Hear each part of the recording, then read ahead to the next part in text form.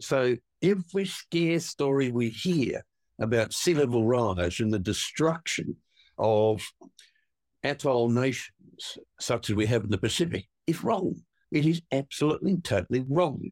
My guest today is Ian Plimer. How can we use geology to find resources which we need? So I'm like every other geologist. You come to an outcrop and you look at layered rocks, maybe sedimentary rocks, and you think, well, what were the conditions that this formed under? Was it marine? Was it on the land? Was it in a lake? Was it in a delta? And you immediately start to think about climate. You immediately start to think about water depth, sea levels. What was the sea level doing? And American petroleum geologists about 50 years ago worked out a way of walking through a sequence of rocks or looking at a sequence of drill core and working out what sea level was doing. And just by looking at a sequence of rocks where you would be looking at a modern setting going from a beach into underneath a wave base and then offshore a little bit, you can work out what sea level is doing. And Exxon has been doing that for half a century. They've been looking at where sea level was, what the sea level was doing, and looking for petroleum formation rocks where the sea level was really at the highest. So we geologists have been looking at sea level for a very long period of time. We have records from going right back in the geological literature. And one of the very first geology textbooks ever written was by Charles Lyell in 1833, and then two other volumes came later. And these were used by Charles Darwin. And Charles Lyell was suggesting, well, we have out in the oceans these volcanoes, and as they start to subside, the coral atoll on it grows. And that's the equivalent to a sea level rise. And that was a revolutionary idea. And Charles Darwin chased that up on the voyage that he did around the world in the Beagle, and then wrote a book about coral atolls in 1842. And he validated that concept. Now, that was validated again with Professor Sir Edgeworth David drilling coral atolls in Tuvalu in 1896 to 1898. It was validated again with drill holes in the Bikini Atoll for atomic bomb testing. And it was validated again with satellite data, which shows coral atolls are actually expanding. And so every scare story we hear about sea level rise and the destruction of atoll nations, such as we have in the Pacific, is wrong. We've had more than 1,100 of these atolls being studied recently. It is absolutely and totally wrong. So on one hand, the climate catastrophists are telling that sea level is rising, and we're all going to drown and be ruined. And on the other hand, those people who are selling snorkels are thinking, wow, I'm going to make some money here. And then we geologists are saying, this is just rubbish. We've known for more than 100 years that sea level goes up and down. We've also known for 200 years that we have climate change, and these climate changes have been very rapid. And the first to recognise this were the French, and they were looking at rocks in the Paris Basin, doing what we geologists do today, looking at the rock, trying to work out, was this in a tropical setting, a polar setting, was it marine, was it shallow water? And they found fossils in these rocks. And these fossils were of tropical plants and tropical animals. And so the French in the late 1700s said, well, the Paris Basin must have once been tropical. They very, very nearly got onto the concept of continental drift. So we geologists have been looking at rocks and looking at outcrops and seeing climate change that's gone on way back through time. And then there have been these massive arguments for 200 years about ice ages. And over Europe and over parts of North America and Canada are these great big boulders that are left there by retreating ice. But in the 1700s, the discussion was, well, are these boulders left behind by the Great Flood, Noah's flood? Another idea was that these are boulders from warfare between trolls, throwing these great big boulders at each other. And Eventually, I mean, these are serious geologists of that period of time, like William Buckland. And eventually, the concept arose that maybe Europe was once covered by ice. And as the ice retreated, it left behind these big boulders which were carried in the ice. And the people who said this for the Swiss, they were looking at their own glaciers and sort of, hey, wait a minute, this process is happening in our glaciers. What we're looking at in Europe is telling us that we have had ancient climate change and we've had an ice age and ice covered all of Europe. Now, we geologists have been writing about climate change for 250 years. And so we get told by these people who call themselves climate scientists that, what would you know about climate? You're not a climate scientist. Well, look at the background of the people who are frightening us witless. Looking at the background of these so-called climate scientists. Most of them are mathematicians, and they are dealing with the physics of the atmosphere. They're not looking at the rocks. They're not looking at the oceans. They're not looking at the ocean floor. They're not looking at the continents. They're not looking at all the other processes which we geologists have known for hundreds of years have driven climate. So that's why I'm very skeptical when someone calls himself a climate scientist. I think, well, he was an unemployable person who's trying to maintain a job through research grants and trying to frighten us witless so we pay more money. So just be careful. When people are talking about catastrophism, this is a very old concept in geology, and pretty well all the time they have been wrong. So just today, I was looking through my copies of your little green books. I have all three of those, and it looks like you had a lot of fun writing those. You put in some jokes, and you wrote them for different people, right? For little kids and teens and adults. Do you want to tell us about writing those books and what that was like? Well, these were written under interesting circumstances. There are three little green books. The first one here is for ankle biters, and they're people who are from the age of 8 to 12. And you have to think about, what do 8-year-olds think is funny? You can't bombard 8-year-olds with science. They don't have the background. Their brains are not mature enough.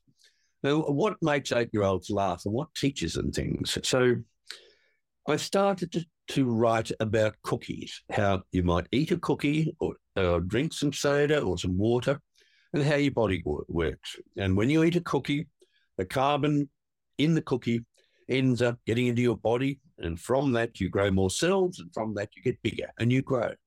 But there's also some waste, and the waste is poo. The waste is wee. The waste is snot or boogers or earwax and farts. Now, as soon as you mention the word fart or bum, 8-year-old kids just roll around in spasms of laughter. So I've looked at how we could combine the carbon cycle and the concept of net zero with poo and wee and farts. And so I'm telling the children to do a few scientific experiments. For example, I'm just reading from the book now. Count the number of times you fart in a day. You also fart when you're asleep. Are you an A-grade farter with more than 20 farts a day? So this is to teach kids that there is a cycle of carbon. And if you start talking about net zero, then that concept is ridiculous. And what it means is that if you have net zero, if you have no carbon, if you have no carbon dioxide, then you have a problem. So I've got a little section here starting with, without carbon, there is no life. No plants, no animals, no food, no you.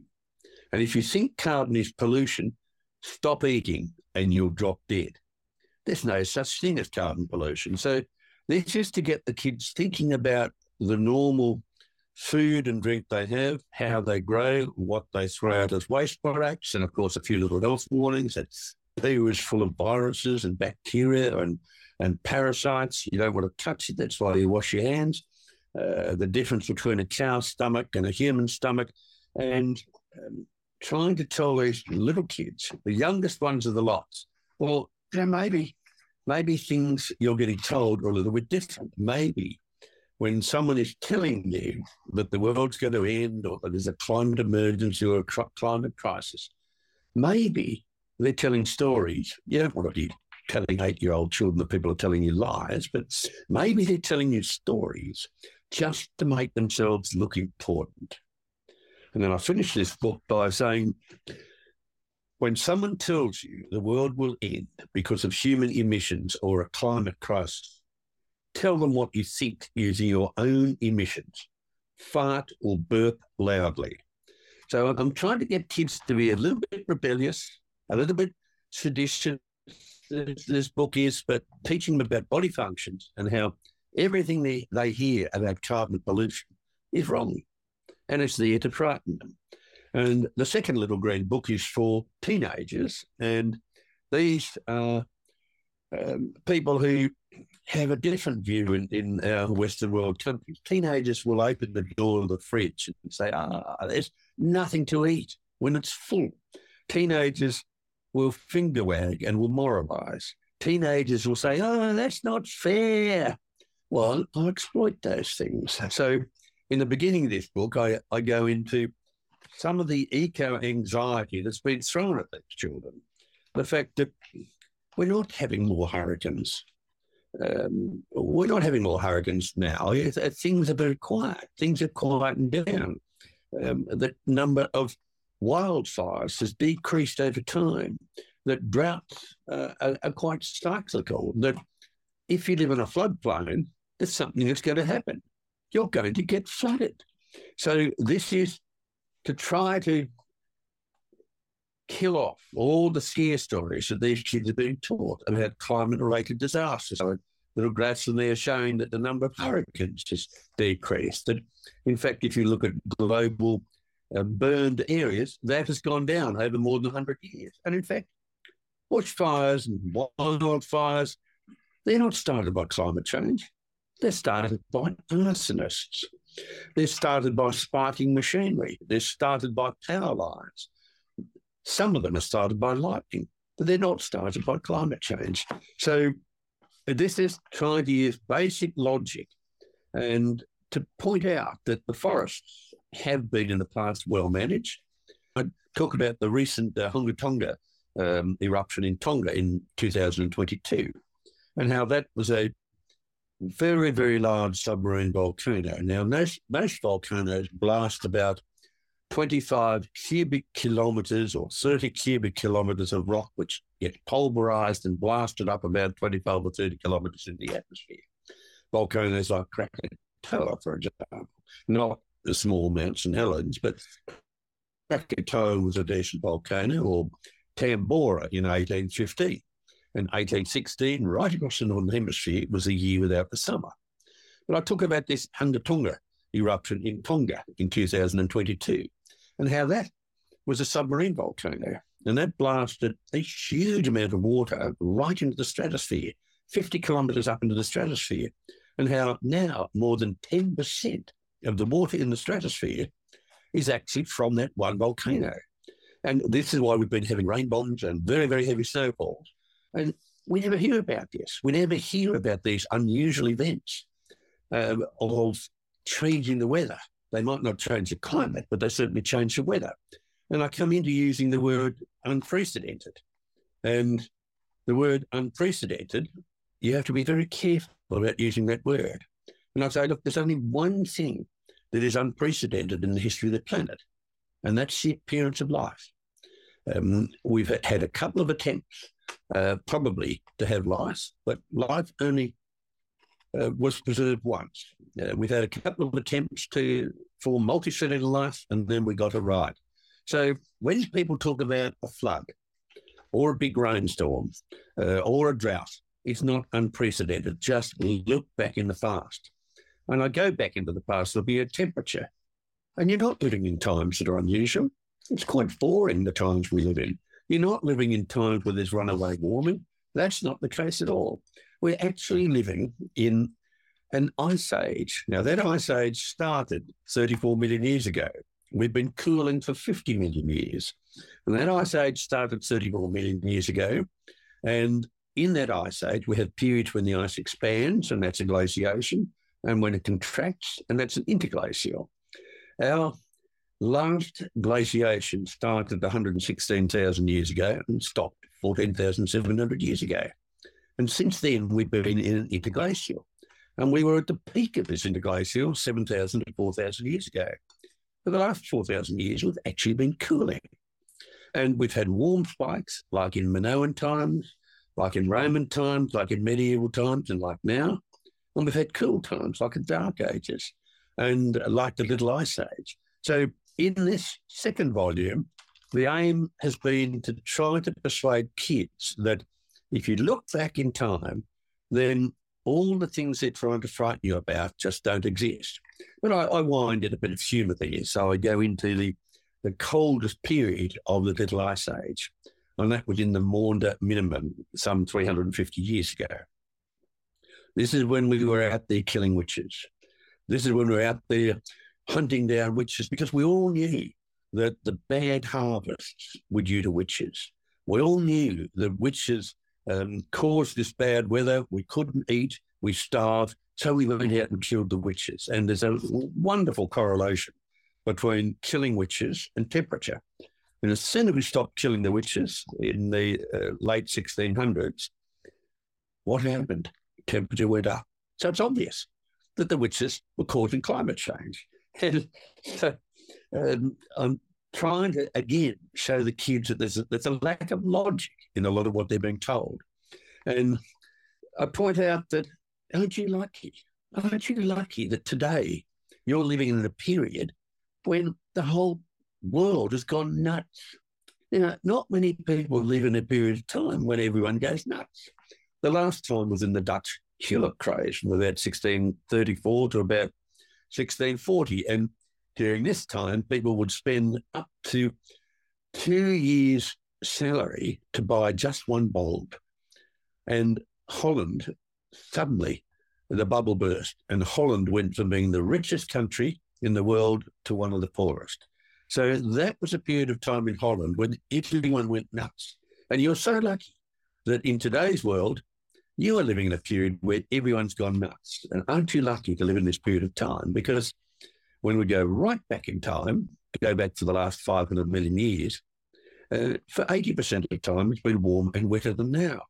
We've had at least 6 great ice ages, and each one of these started when there's more carbon dioxide in the air than now. We've had great mass extinctions, 5 great mass extinctions of life, and this is when you get more than 75% of life wiped out. We've had minor mass extinctions also. So I'm pointing out, you're very lucky. They're boring times, but you're not getting mass extinctions. You're not getting the climate runaway as we've never seen before.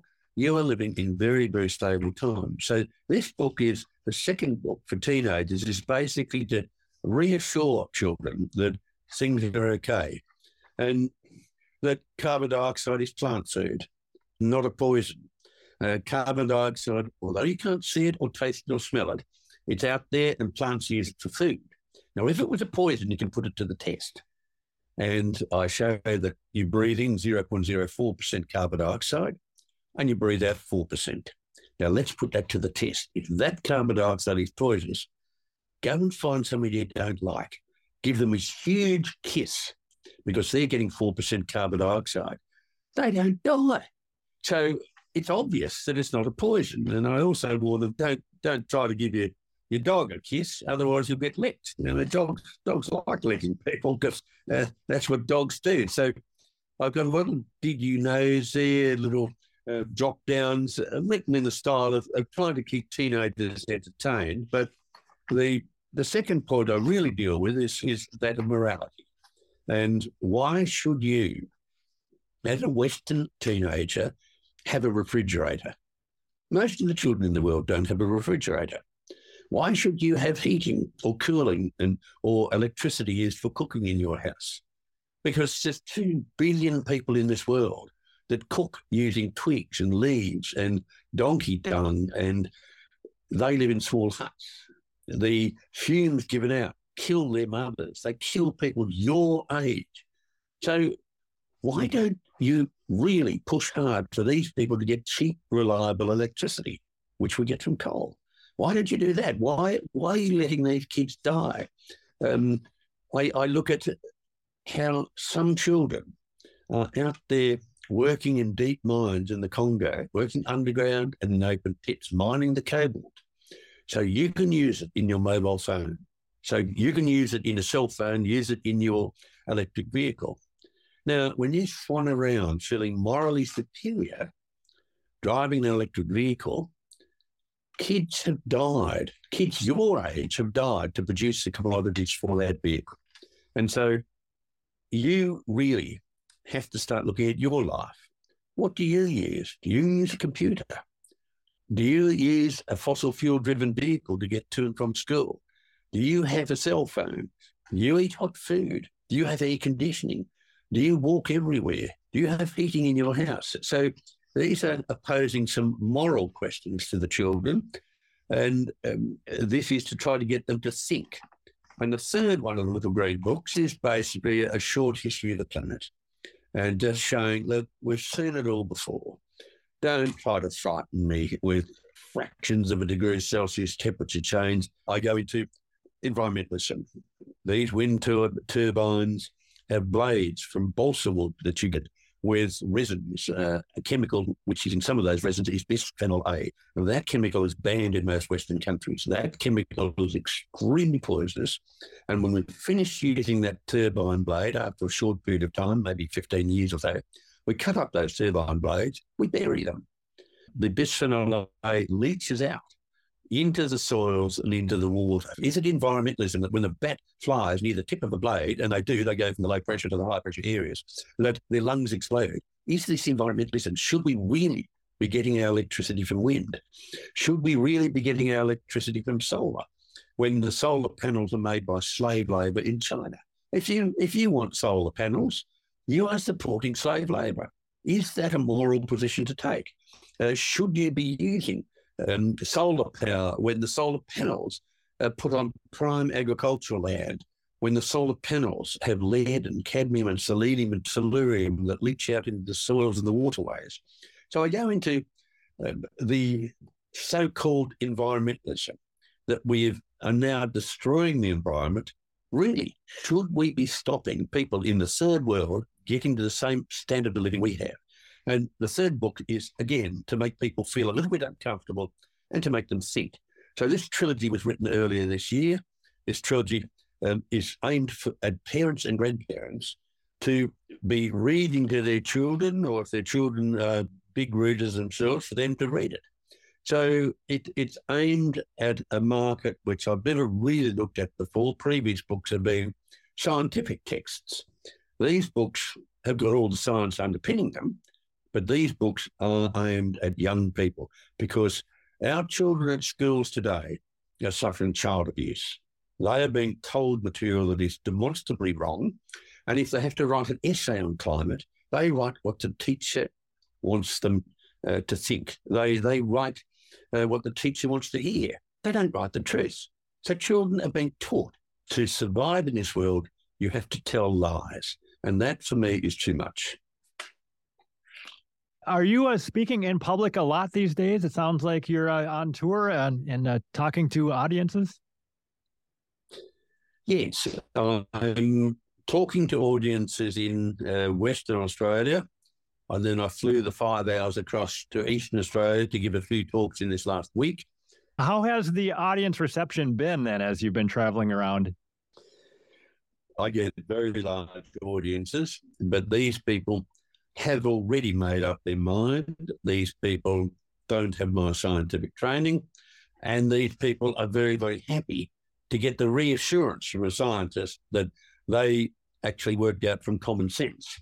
And common sense is not very common at all. And these people are mainly in rural areas, and these people observe what's happening around them. Their fathers and grandfathers have told them what it was like farming or working 50 or 100 years ago. A lot of young children today have no practical life experience from outdoors. What they do is that they get their life experience from a screen in an apartment.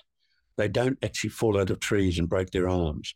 They don't get chased by a boar. They don't get into the farmyard and get covered in cow poo. And so the aim of these books is to teach city kids about how the world really works, I've been talking mainly in rural areas, and of course the population is very different from those in city areas. Okay. How about your coverage in the press? Are you still portrayed as being anti-science and get any positive coverage at all? I'm absolutely totally cancelled. Cancelled in the mainstream media, cancelled in the mainstream media, be it newspapers or radio or television. I do get quite a bit of airtime on things like Fox, Sky, but in effect, there is an attempt to deny me oxygen. Now, that doesn't work because most of the books I have written on climate have been bestsellers. People buy them and they pass them on to other people. We had someone last night in just north of Brisbane on the Sunshine Coast. He bought 400 copies of the Little Green Book, 400 of them. He was on a mission. And so my typical buyer will buy one book and then we'll go back, read it, and come back and buy another 3 or 4 and spread them around the family. So I don't really need the press to be promoting anything I do, but they attack me. Now, I had a couple of amusing attacks. I had a fact check done on Facebook of the Little Green Book. And that fact check was done while the book was being printed. There was no way they could have seen that book. It was just a fabrication. And they claimed the book was a fraud. Only 3 people had seen it. They hadn't seen it. There's no way they had seen it. But no, they had to publish that this was a fraud. I then had a newspaper network have a go at me. Well, that's just fabulous because that's telling people there's a book coming out. I like that. I think that's wonderful. So I get a lot of attacks. A lot of them come through the social media, and basically I keep off social media. How do you see the climate debate progressing from here? Do you think that the good guys are winning, or what are we going to see over the next 10 years in this debate? There's never been a climate debate. There's never been a situation where scientists at my level will debate an equivalent who is pushing the other side of the agenda. That's never happened. And that is obvious why it hasn't happened, because we just wipe the floor with them. And especially the case with geologists. People just don't want to argue with the geologist. So we've never had a debate, but the average person now is finding that the gasoline prices are going up, their electricity bill has got higher. If you're working for a Ford or General Motors or Volkswagen, you're out of a job. I think people now who are feeling a financial pinch are saying, well, wait a minute, I wonder if everything we're being told is correct. So this will never be driven by science. The whole story of climate change has got nothing to do with science. It's got nothing to do with the environment. It's got nothing to do with climate. It's all about a new method of parting you and your money. This is what it's all about. It's all about unelected elites having power over you and taking your money. It's about destroying the middle class such that we have serfs and the elites. It's about depopulating the planet. It's a new eugenics movement. So this has got nothing to do with climate, but people are now starting to think, well, maybe this is not right because their costs have gone up enormously. Once they had cheap, reliable electricity, now they don't. The only thing that's happened is that we've had renewables come into the equation. And the only thing about renewable energy is that the subsidies keep coming. They're renewable. They keep coming every year. So I think there's a very, very slow change. They go nuts very quickly, and they one by one, they slowly come out of being nuts. So we could speed it up with a depression or a recession or even a war or a couple of those put together. But I think there's a change happening now because people are bleeding. People's costs have gone up to it's just impossible now. Okay, so you think it's basically pocketbook issues that are going to win the day rather than any sort of battle over science, because the public is interested in. Very much so. Yes. Yeah. Very much so. Yep. No, nothing to do with science. This is a power grab. Speaking of power grabs, what do you think about the movement to like 15-minute cities? Is that going to happen in Australia where they divide the cities up into sectors because of climate change reasons? Anything like that? Well, there have been whispers about it, and some local governments have spoken about it. But again, this is a method of trying to control you. This is a method of trying to keep you all cooped up in the cage so you are controlled. And all you've got to do is just open your pocketbook, pay, and shut up. And that's what it's about. Now, someone in my job, I have to travel a lot. The rocks don't come to me. If I'm a geologist, I've got to go somewhere to those rocks. So for many, many jobs, it's not going to work. If you're sitting at home and designing a web page as your job, then yes, you might be able to be confined to a small 15-minute city. But in Australia, there has been some discussion about it. But in Australia, like in the US, we are spread out over a very, very large area. Like in the US, we have a large number of people living in rural areas, and a 15-minute city just wouldn't work. We just wouldn't be able to get food into the city. We wouldn't be able to get people to work. So there have been attempts in the big cities, but not everyone sits in their apartment all day, every day. Some people actually have to do things and get outside. There's one fundamental point. No one has ever shown that human emissions of carbon dioxide drive global warming. It's never been shown. And perish the thought, but imagine that I'm wrong. Imagine human emissions do drive global warming. Well, human emissions are 3% of the total. So you'd have to show that the 97% of natural emissions don't drive global warming. That's never been done, and it can't be done. So the whole basis of the scare campaign that human emissions of carbon dioxide drive global warming is absolutely and totally unproven. It's not been shown. And from all of that, we've had scare campaigns, we've had public policies, we've had alternative energy come out, an alternative to energy. We've had the killing off of coal-fired power stations. We've had the killing off of certain agricultural industries. We've had an attack on industries that might use fertilizers and energy. We've had an attempt to completely change the way the Western world works. This has got nothing to do with science. This is a cancer that's within our society that's eating us away and destroying us from within. So the only really fundamental thing to remember is that no one has ever shown that human emissions drive global warming. So everything else is not necessary.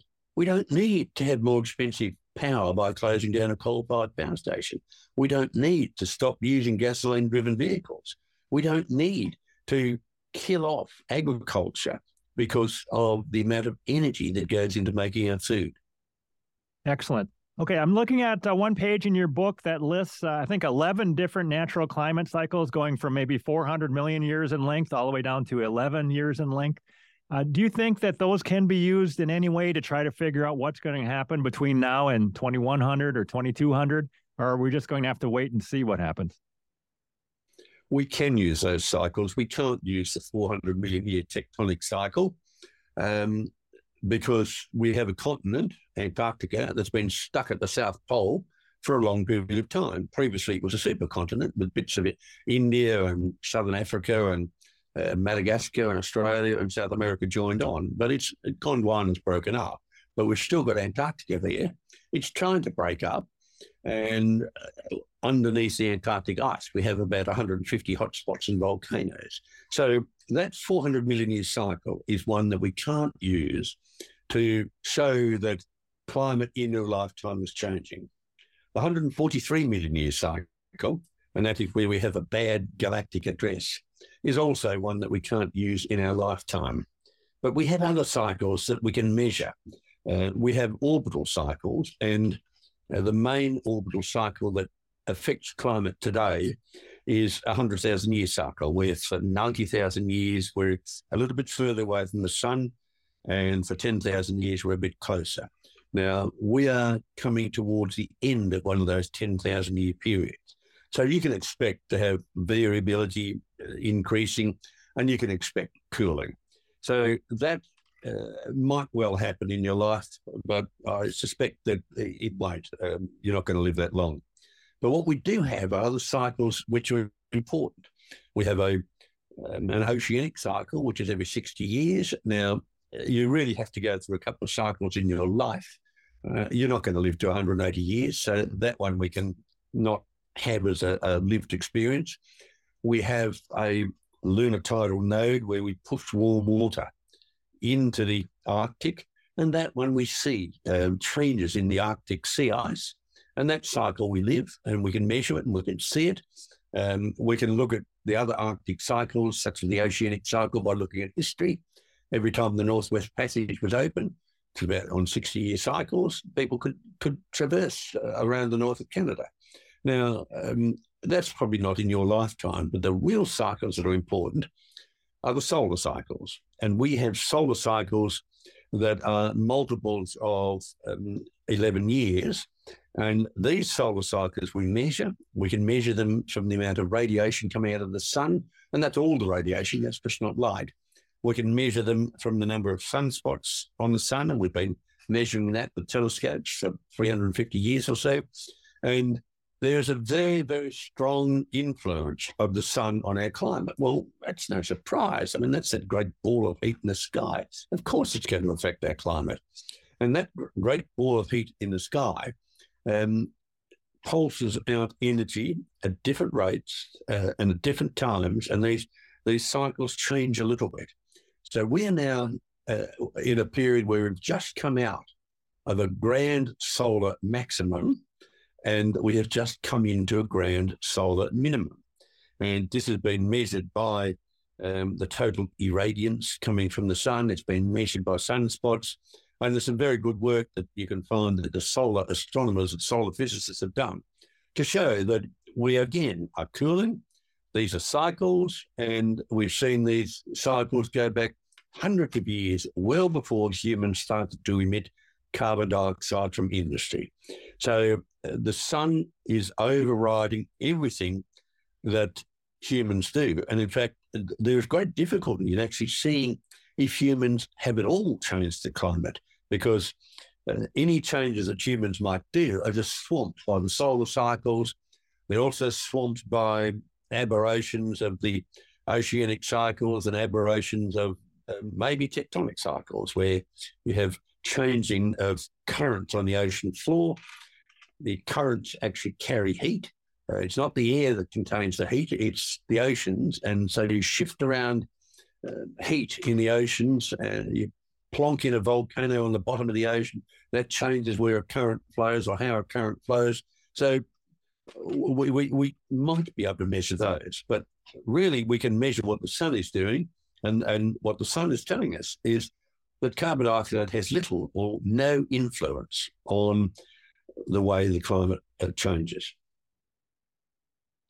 What do you think about the complexity of the climate in terms of trying to model it? Do you think we'll understand it within the next 100 years enough to be able to model it well, or is it just too difficult?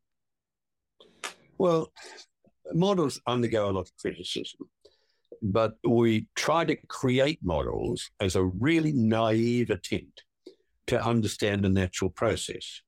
And the problem with that is we do not know what natural processes are driving certain natural phenomena. We just haven't got enough information. We don't know enough, and we're always getting surprised. So our current climate models are constructed on the basis that carbon dioxide has an influence or drives climate change. Now, these models don't work, and we know they don't work. They overcooked the scene very much so, because we've had these models around for more than 40 years. We've had something like 102 of these models, which we've been able to look at over the last 40 years and compare that with measurements of temperature over the last 40 years. And there's no relationship. The models don't work. So the models are a fairly naive way of trying to understand the future.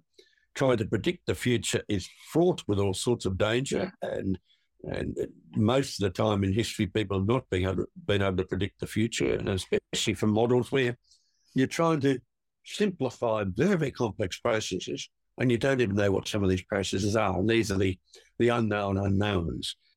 You've got enough problem with the known unknowns, but it's the unknown unknowns. And every now and then we have a great surprise in science for something we didn't know, and something that may well affect climate and may well even affect their models. Do you think we even understand the carbon cycle itself? Or as another question, if humans didn't exist, what ppm of CO2 would we have in the atmosphere?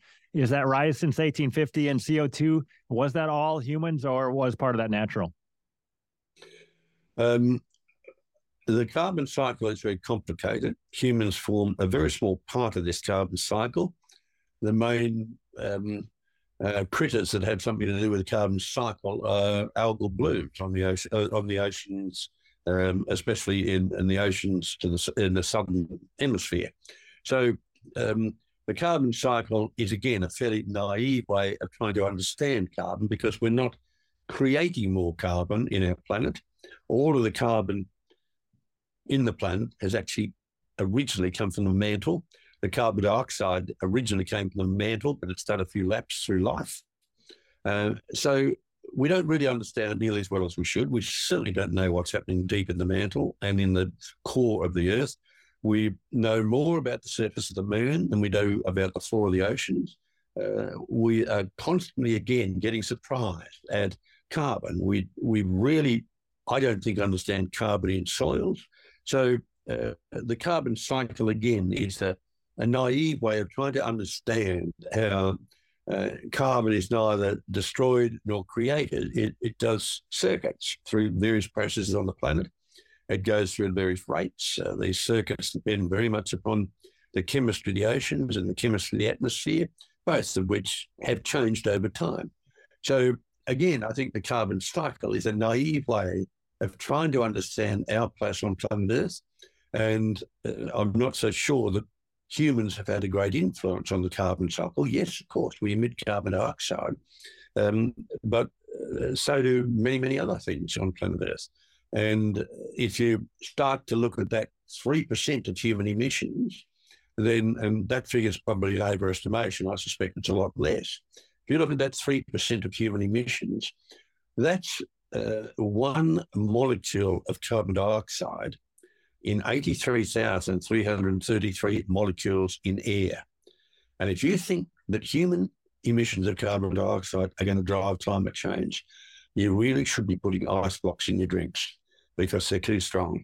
You're trying to tell me that one molecule of human emitted carbon dioxide in the atmosphere with another 83,333 molecules, it is that one molecule that drives climate change. So I think you've got to think again. What do you think about the CO2 residence time, that if humans do emit one molecule today, on average, how long is that in the atmosphere, or how long does it reside there? I've seen numbers from like 5 years up to a millennia. Well, that's a very good question. And that's the key question to the scare campaign. If you want to argue that human emissions of carbon dioxide are added to the atmosphere and then stay there for a long time and affect light and heat, and again, that's a great contentious argument, then you need a very long residence time. And that very long residence time is used by those who want to scare us. Yet there's a lot of isotopic work and there's a lot of thermodynamic calculations showing that it could be as low as 5 years. I think it's probably between 5 and 10 years. And that's because carbon dioxide in the atmosphere is used by plants, it's used by algal blooms, it's dissolved in the oceans, and we're constantly adding calcium to the oceans down our rivers and streams, and that then combines with the carbon dioxide dissolved in the oceans, and we precipitate carbonates, or we have animals use that calcium and carbon dioxide to make shells. So it is a big unknown, but there's a huge debate in science about the residence time of carbon dioxide. Now, most people don't even think of that. Most people think that if we emit that, that dreadful, toxic, poisonous gas that we can't see, taste, or smell, if we emit that in the atmosphere, it's there forever. Oh, we're all doomed. That's not the case. It's not there forever, nor is the oxygen. So the inert gases like nitrogen, they're not even there forever.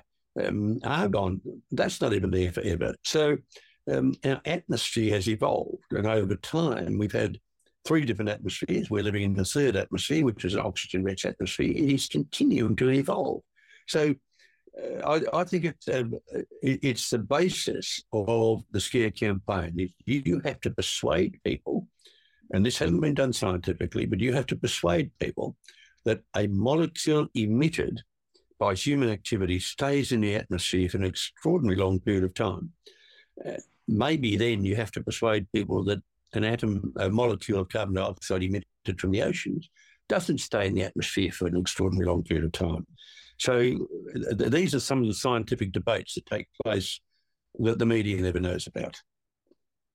Have you looked into human weather modification? Like the Independent in 2008 said the weather modification industry in China employed nearly 40,000 people. And CNN last year said that cloud seeding has been around for decades and is currently being operated in 50 countries. Do you think, what's your view on that? Is cloud seeding or other weather modification, is that happening on a fairly large scale right now? Well, I'll answer this in 2 parts. The first part here is that humans do change the weather. And we see that from land clearing. That changes local rainfall at Mount Kilimanjaro. That changes local snowfall. So humans can change the weather. And the greatest human activity that can change the weather we know about is actually clearing the land. For more than 70 years, we have been trying to seed clouds and change the weather. Now, I live in a continent that's an arid continent. We have got a government research organisation here that has been conducting experiments for a very long period of time on seeding clouds with silver iodide to have rainfall when and where you want it. Now, that's been a very long and expensive project. And yes, you can create rain. And of course, if you could create rain on a battlefield and create a quagmire, then you can bog down the enemy. So there are good military reasons for doing this. So with seeding of clouds, there has been partial success, but there are military reasons to try to be successful. And of course, there are reasons for agriculture. If you could have rainfall on your grain crop at the right time, you can be guaranteed of a very successful crop. By contrast, if you live in the desert, you're just dependent upon sporadic rains, and you're really trying to control the weather. So it's been something that people have been wanting to do for thousands of years, control the weather such that production can be controlled. But of course, it's always good to have the enemy knee-deep in mud. Whose work do you enjoy in terms of trying to understand natural variability? Well, I don't specifically deal with one particular scientist. I read widely, and generally every morning I spend reading the scientific literature. And that's before I get on to dealing with emails and all the other stuff that I have to deal with as part of work. But last weekend I had lunch and a dinner with Dr. Will Happer from the US. He's a physicist, and he was talking about aspects of climate which are very different from the ones I look at. And he's a physicist who is quite independently, using different lines of evidence, come to the conclusion that what we're being fed with climate catastrophism is demonstrably wrong. I do read a lot of the isotope work, looking at the isotope work, especially the stable isotope work, and I'll be going to Jerusalem fairly soon, and there's the Hebrew University of Jerusalem that has a very, very good isotope laboratory, and I need to talk to them. I like to read the archaeological and historical scientific work, because that then can tie in what might have been tied down time-wise with what might happen with major processes. So I read very, very broadly, and I'm chasing up a lot of literature at present on tectonic cycles, on how you might move continents, how volcanoes over periods of time have given us extinctions, given us changes in the atmosphere, changes in the oceans. And of course, this will change sea level, this will change the climate. So I would regard myself as a polymath. I read very widely. I don't have any special fans that I read, but I have a very large correspondence. Also, there are a lot of blog sites, material that I get sent to me that I look at, but I just really can't keep up with the reading. It's just almost impossible to keep up, and all scientists will say that. It's just almost impossible. There's just so much material being published everywhere. So, do you think that changes in geologic or volcanic heat might have major implications to ocean temperatures or climate in general? I think it's something we should be exploring because we have these swarms of earth tremors that occur on the mid-ocean regions. And that's when we're getting magma or molten rock push aside the other rocks, giving us earth tremors when we're breaking rocks. Now, those swarms of earth tremors are at times we get a warming of the oceans, and that warm ocean water will rise, and that, of course, affects the El Nino, La Nina cycle. So that is very interesting. What is also interesting is that I've gone into the experimental petrology, and I've looked at people who will get a rock and cook it up under high temperature and pressure and look at how much gas will dissolve in it. And the rocks which in the Circum-Pacific Belt and across the Mediterranean, the main volcanic rock there is andesite. And these andesites stick out of the ground, and they can dissolve a fairly large amount of water vapor. And when that molten rock starts to rise, or water vapor such as from the sea is added to it, as we saw in the recent Tongan eruption, then you will have a flashing of that water. It will suddenly go from dissolved water in a magma to steam. You get a massive volume change. That's an explosion. Now, we have about 1,800 of those volcanoes around the Earth, and we know from the experimental petrology that we can dissolve very little carbon dioxide in an andesite. But when we look at the most abundant volcanic rock, and that is basalt, and our sea floors are covered in basalt, very little water dissolves in basalt. This is why basalt volcanoes are very rarely explosive. You don't hear of great explosions on Hawaii or the Galapagos Islands. You have the occasional one in Iceland, but in general, these are not explosive eruptions. But what we do know is we can dissolve about 13.5% carbon dioxide in basalt. So picture the scene. You have a pulling apart of the ocean floors, a depressurization deep in the mantle. That gives you partial melting of the mantle. That partial melt is charged with gases, mainly carbon dioxide, but a little bit of methane and helium, a little bit of water. And so it's lighter, and it rises. It rises up, fractures up the edges of rifts. As it comes up towards the surface, it's at 1,100 or 1,200 degrees Celsius, and it's going to erupt onto the sea floor, which is at 2 degrees Celsius. So that rock has to be cooled to become solid. Where does the heat go? It goes to the ocean waters. And you can calculate this. And there's been a chap in the UK, Brian Catt, who's been doing these calculations. But where does the carbon dioxide go? Well, it obviously is released because none of it is in the solid rock. So it goes from being 13.5% in a molten rock to virtually 0% in a solid rock. So it clearly goes into the ocean waters. Now, it's not going to bubble up through the waters because the ocean deep's waters are cool and they're saline and they're at high pressure, and that's perfect for dissolving carbon dioxide into them. So there's a huge amount we don't yet know about our submarine volcanoes. And I'm exploring that by looking at some of the thermodynamics, going back to some of the experiments, talking to a lot of volcanologists. And I've been working for a long while on volcanic rocks and their role in various processes. So I just think that's one of the hidden things that has not been looked at. And if we look at the planet, not all the heat that comes into the ocean comes from the sun, because our planet is cooling. It's been cooling for 4,567 million years. That cooling at present, 70% of the cooling takes place through the oceans and the rest takes place through the continents. That heat has to go somewhere. It just doesn't disappear. So while our planet is losing heat, that heat has got to go into the oceans. We're also adding heat from the sun, and we have this air conditioner of evaporating and precipitating water. So that part of climate change I'm really interested in. There's a lot of work to be done. We do have hidden away in the literature all sorts of experimental petrology work. We don't have much sampling on the ocean floor. We have a little bit.